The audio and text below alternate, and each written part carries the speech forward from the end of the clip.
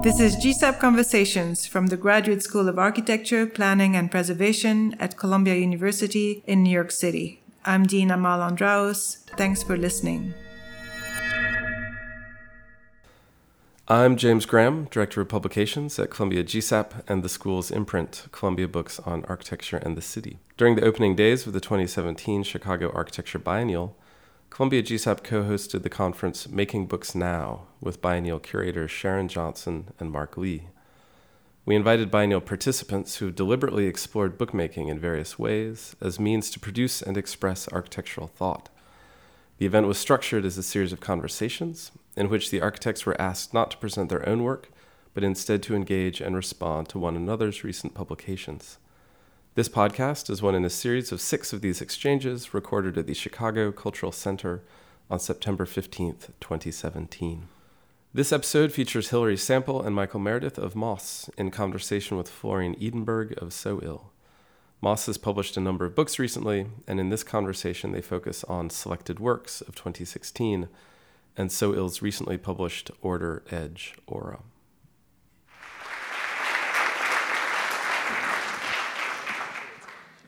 First of all, Jing Byu is also supposed to sit over there.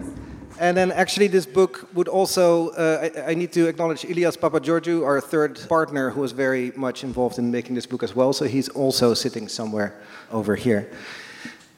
I had one thought to start. First of all, I wanted to say that this is an incredibly nice book. So I focused on looking at this book because you guys have made multiple books, but this is the one that I was thinking about. And then I thought, how can you prepare for a conversation with you guys? And then I thought it's like, maybe it's since you guys moved to Harlem, that you think of cool, a sort of jazz cat cool, sort of fusion where everything is considered. And so it's, although we're going to improvise and although we're jamming, it's sort of the idea that you're jamming with the Brecker brothers or something, where there's sort of this fusion, cool jazz, a little bit of synthesizer, a little bit, but precise. And a little bit synthesizer, for sure. Yeah, yes, and I felt that this book is very precise, right? Very, very, because I think everything you guys do is very precise. And I also really thought it was a very beautiful and joyous book. Yeah, should we just give thoughts on each other's books? Yeah, that's what I just only positive things. Yeah, no, I'll be positive too. I think. I brought 2 books because these both arrived in the mail at the same time. One is your book, and then the other one was Ben Lerner's The Hatred of Poetry. And they go well together, actually. And the one thing I thought that was surprising when reading your book, it's a beautiful book, is just how poetic it is in some weird way. The language is very mysterious. Even there's some strange interviews in there where it's almost existential craziness, absurd, it's kind of surrealist things. And I was trying to figure out what all these things are doing, and in some ways there is this kind of, at one level, whenever I read anything anyways now, this is horrible when you're an architect, I just replace whatever word with architecture. So I read The Hatred of Poetry, and I just think The Hatred of Architecture. And I was thinking that I think a lot of us, everyone will probably disagree, have a kind of hatred for architecture at some basic level. A kind of, I don't know. Yeah, of course, Hilary. We haven't really talked about this, but there's a kind of there is a kind of sense of you're of a constant and part of it is the thesis of it, which is it's not one of his best pieces of writing, I think, Ben Lerner. But the thesis is very simple. It's says this kind of hatred of poetry is in a way it's this incredibly enabling and enfranchising thing, and it produces the opposite in the end. It's kind of the punchline is on love. And there is that sense. The book tries to destroy books or monographs. It tries to turn everything. It's becomes a continuum. It's hard to decipher it. It's not project by project. It's a kind of cloud of things. The language is hard to figure out. It's mysterious. It's, like I said, abstract, absurd at times. But it produces this, in its destruction of things, it produces something. And I think that's kind of a feat. Thank you. Yeah. Now, should I read our GChat conversations? Oh, no. God. No, we were talking about the conversations. You said it's interesting that we were paired, but I understand in some way maybe why. And we have some sort of ongoing conversation, I think, but one is indeed on sort of a level of GChat, which is like the most... God, yeah. That's where it all happens. Yeah. Text messages and GChats my whole life, you know. No, but I think this exchange on that level, and then there's a whole different level of conversation, but I think you cannot have one without the other in a certain sense. So going through this book, you also speak about, and I think, Hilary, it's your introduction, that you construct buildings in the same way that you're constructing drawings, and that you have joy in both, and that you see them both as individual projects by themselves.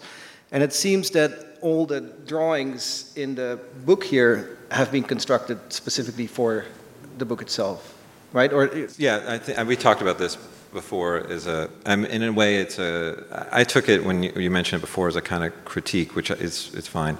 Like, are the drawings done after the fact or with the building? I would say, for one, the type of work we do, and it's not true for everybody, but it's for us. Like, no project ever stops. No. Honestly. It's kind of a strange phenomenon. We're constantly thinking about everything we've done even before, and kind of rethinking things and drawing from it and wishing and regretting certain decisions and whatever. It's a whole bunch of things constantly. And in some cases, I would say it's not true for all of it. There's some drawings that we did after the fact, and there's some drawings we did before the fact, and there's some drawings that kind of were reworked constantly. The representational stuff, I would say, we've always believed that part of the role of like the architects we admired was not only to produce nice buildings, but to invent forms of representation. Yeah. Like all great architects do that. Right. That everything is part of the process, right? That we're always working in models, drawings.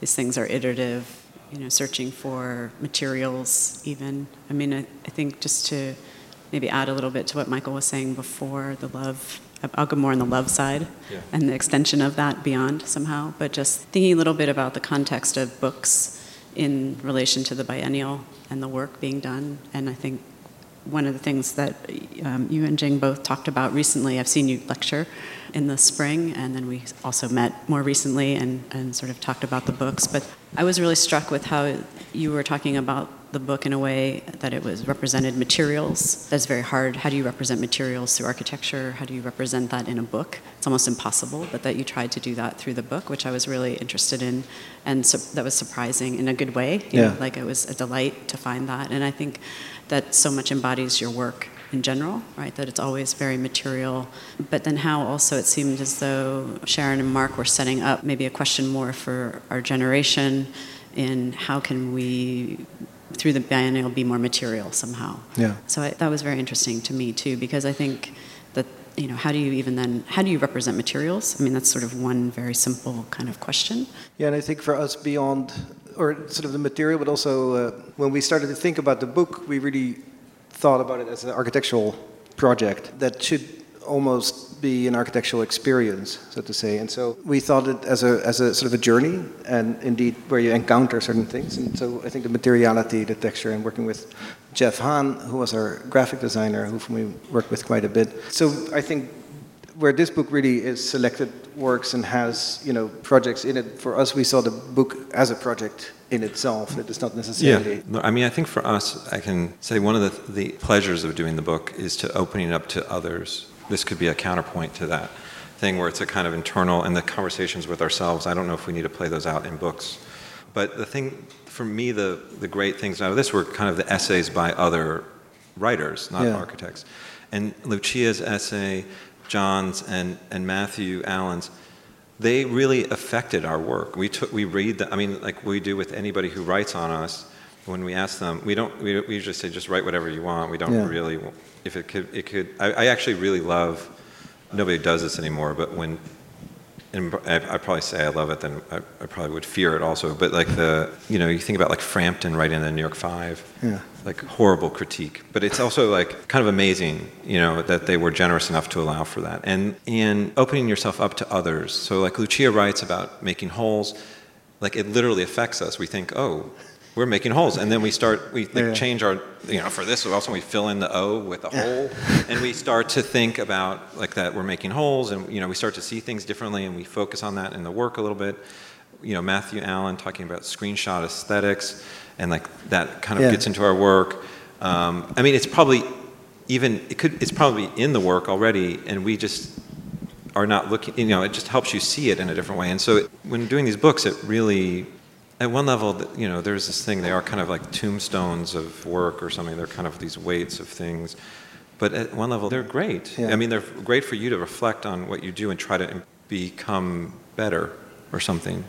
Yeah, it's nice. I mean, obviously, so Lars Müller gave us one advice, is to not ask anybody else to write in the book, because this is, the book where you are.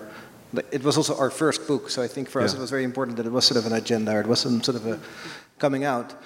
But this is exactly what I miss now too, is that actually somebody reflects on the work. I mean, sometimes indeed, if you ask somebody to write, it just becomes sort of a default complimentary essay. But I think the texts here are incredibly great and revealing and useful, not just, I think, for you guys, but also for others. And I would love for the book to be judged, in that sense, as a project now for ourselves. Like, it's interesting now, people don't review monographs, for instance, anymore. So it's like, how do you get some feedback on the project itself? And that's where maybe this forum is also very, very good. I had one other maybe topic or question, maybe it comes to graphic design, but I think in some way we might have a similar attitude with working physical, with models, with experimentation, with testing things both physical and digital. And I think we try to show the sort of messiness of the process, very deliberately in the book. And I had a feeling in this book, the graphics is very, but there is a sort of a hardcore consistency. Like every project is, structured in a similar way. And I felt in some way that maybe some of the process and the experimentation that is very much part of your work is maybe in some way flattened through the graphics here. And I was wondering, because you also said that this is a complement to the first book, which was much more everything all at once and maybe much more that. And I was wondering if that was part of the conversation. Definitely. I think thinking about this, after thinking about the first book that we did with Neil, how this is distinctly different. And I think we also are working on other smaller scale things, which we're thinking about maybe a third book at some point, who knows? But just how those things can be distinct projects on their own. And then I don't think we got so, we don't get so, I'm agreeing with you. But I'm also saying that we don't, when we did the book, we're thinking like, it's not, every book is kind of precious, but at one level we're like, we'll make this book, we're going to try to get some ideas out and do this thing, and then we'll make another book. Yeah. But this is sort of a serious book, no, in a way. It's like selected works. It's like our names are on the cover, it's a hardcover, but like, and it is, it is numbered, and it is in some way it is. We accepted a kind of monographic type. It's also a book you can give to a client who wants to build something, and you can say, "Here, look, these are the things we're building." I don't know. Yeah, when we made when I showed that book to my dad said, "For who is this book?" Right, like it's certainly not going to get you any like the first book. Well, we did suffer a little bit for the first book, and Neil will tell you like the first book was kind of like a concept thing. a really amazing text by Sylvia Levin. It was also super important for us thinking about our work, and everyone hated it. Like everyone hated it. Like remember Neil was saying he went to like some AIA thing and presented it, and they said, "I hate this book." Like they were straight out. They were like this is the worst book I've ever seen on architecture. And so we were like, well, and it's right, because it was illegible. It was like more of like, it was all about inks. Like we were like, we're doing a printed book. We want to do like things you can't do on the screen. We want to do physicality of the ink. We did all these fluorescents. We were mixing fluorescents on fluorescents and doing whatever. And we sort of lost something in that. And the next book we were thinking, that's what comes out of it. We were like, let's try something. Maybe we'll find that right spot eventually. I actually do feel like we've gotten to, books are always part of our practice in certain ways as research, and I feel like we're getting better at them. Yeah. But I could be wrong. Well, I think we're trying to find other formats too, so by the extension of inviting people to write, to also just work on and continue that. So in the latest book that was produced out of the Venice Biennial project last year, again, inviting people to write texts and to reflect on the project a little bit and helping us to frame things and see ourselves and, really have some consciousness about what we're working on. So it doesn't just seem, it's just drawings and, now because also they're a little bit more repetitive maybe and hang together with a body, more like a body of work. So. I was thinking maybe for us, maybe the text, right, is a project in itself, and for you the drawing is a project in itself. That's maybe the difference in that sense. I really did enjoy reading the book. I didn't think I would, to be honest about it. I thought I would really like the pictures, and I didn't know what to expect of the text, but the text is really funny and weird. And it's definitely multiple voices. I mean, the writing style and let's say, they're very different between the bodies of the text. And it sort of gives you a sense of an office in that regard. It's a good book. I mean it. So, and like there's like things, and I put like bookmark certain things, but there's some, like that interview for me was one of the highlights. I really liked it with Paula Hayes, the artist. Yeah. And it's just like so bizarre and absurd. And then there was, I also, you read books and you find things like, I've moved on from indifference, I guess, Kirsten, to hatred now. But like like that you were talking about, you started talking about indifference in there, and I thought like, oh, like there is a kind of thing in the air of between offices that trying to work through. So, thank you all so much. It's a pleasure to spend time with both of these books. I actually think of the Sylla book sort of as a Chris Marker film of sorts, because like it's all about these kind of details and close up, and like it builds a sort of strange thing in it. And because I was thinking maybe more about the recent Venice book for y'all, I mean, I think to me the question of what happens to a drawing that was meant to be experienced spatially as it begins to get adapted to other formats, I think they're both extremely interesting experiments in how you move through an architectural space, maybe accompanied with words, maybe not. I think the project of commissioning criticism is a really valuable one, and one that I think those of us who sometimes pretend to write things should take very seriously. And so I think this was a great conversation. Thank you very much. This podcast was produced by Columbia GSAPP in collaboration with ArcDaily. You can find more information about the school on our website at arc.columbia.edu.